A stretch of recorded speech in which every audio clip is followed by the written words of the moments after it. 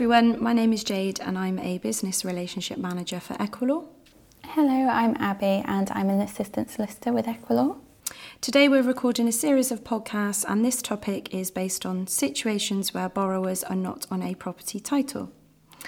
So Abby, for a joint borrowing application, do both parties need to be registered owners of the property?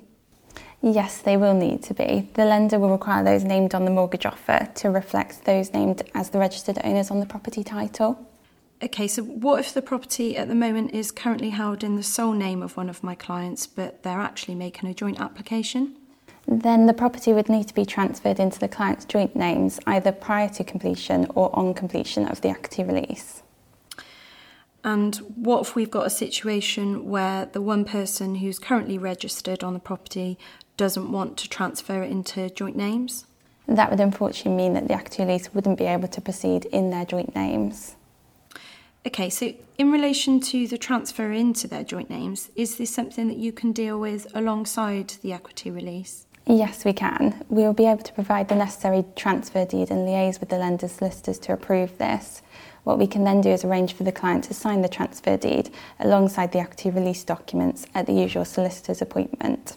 Once we have received these signed documents, we can then liaise with the lender's solicitors to satisfy any other requirements the lender might have in relation to the transfer and arrange for the transfer to complete at the same time as the equity release. Okay, great to know that it can be a simultaneous transaction, but it does sound like a lot of work. So do you charge an additional fee for this? We do, as acting for the clients in the transfer of the property involves additional work to that quoted in our equity release conveyancing fee. What we will do is we'll provide the client with an estimated bill including this fee as early as possible in the transaction. And you mentioned earlier that a lender might have other requirements in relation to the transfer. So what might these be? The lender's additional requirements can vary depending on the circumstances of each case. That said, in our experience, most lenders will require an indemnity policy to be purchased by the clients on completion of the equity release, where a property is being transferred into their joint names at an undervalue. This means that where the party being transferred onto the property title is not paying the other party full market value for the share they are receiving.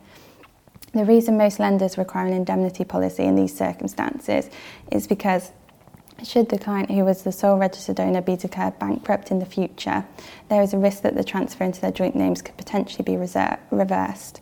This could then threaten the lender's security over the property. So how much does an indemnity policy cost? The price of the policy is linked to the property value. However, this would not typically cost more than a few £100s and can be taken out of the client's equity release funds on completion. It's also a one-off cost, so the client would not have to pay for this policy on a recurring basis.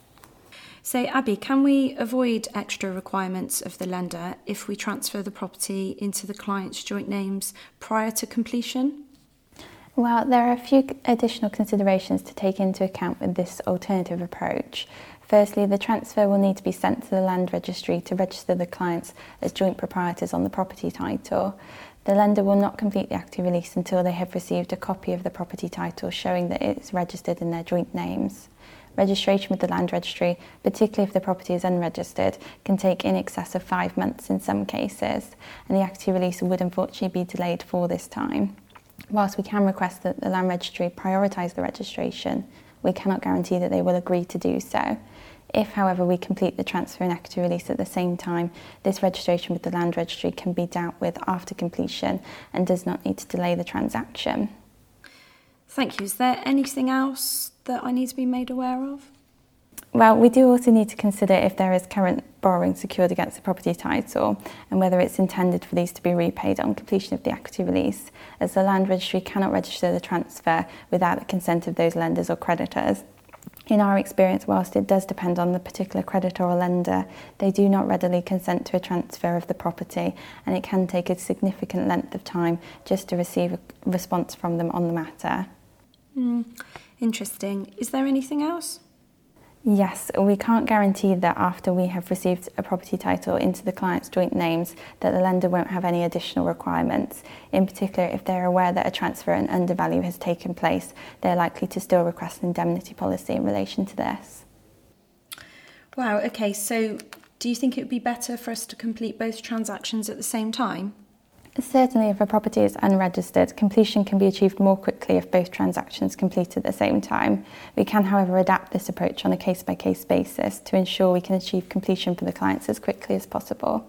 Thank you. So if I've got clients that they want to hold the property in unequal shares, do you think a lender will accept that? Most lenders will allow the clients to hold the property in distinct shares, providing that no third parties have an interest in the property. If you'd like further information on third party interests, we do have a further podcast on this topic. We can draft a declaration of trust for the clients, which can confirm the specific shares they have elected to hold the property in, and any other particular provisions that they want the transfer to be subject to. There is an additional fee for this to represent the extra work involved in preparing this document. Thank you. So whilst talking about fees of that £250 plus VAT, are there any other likely costs for the client that I should be made aware of so that I can pre-prepare? Well, usually where the clients are being added to the property title, where they are not paying for a share in the property in return, no stamp duty land tax would be payable. However, it's worth noting that where the clients have an existing mortgage or secured lending registered as a charge on the property title, the person being transferred onto that title will usually be deemed to be taking a 50% share of the total of these secured debts. What that means is that in cases where the secured debts total more than £250,000, stamp duty land tax may be payable by the clients on completion. Okay, but if the equity release funds are intended for any secured debts, so the clients are repaying any secured debt with the funds on completion, why are they taken into consideration for the property transfer? It's a technical point really, which relates to the order of the transactions on completion, but it just means that any secured debts would need to be taken into account.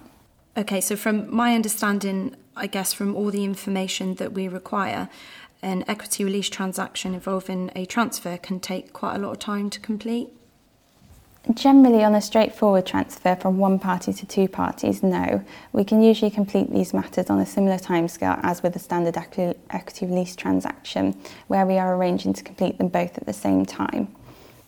We do, however, endeavour to keep the client and you fully informed of anticipated timescales, as this helps to manage the client's expectations and maintain a good relationship throughout the transaction. Timescales can also be improved if you or the client is able to provide the following information at the beginning of the transaction.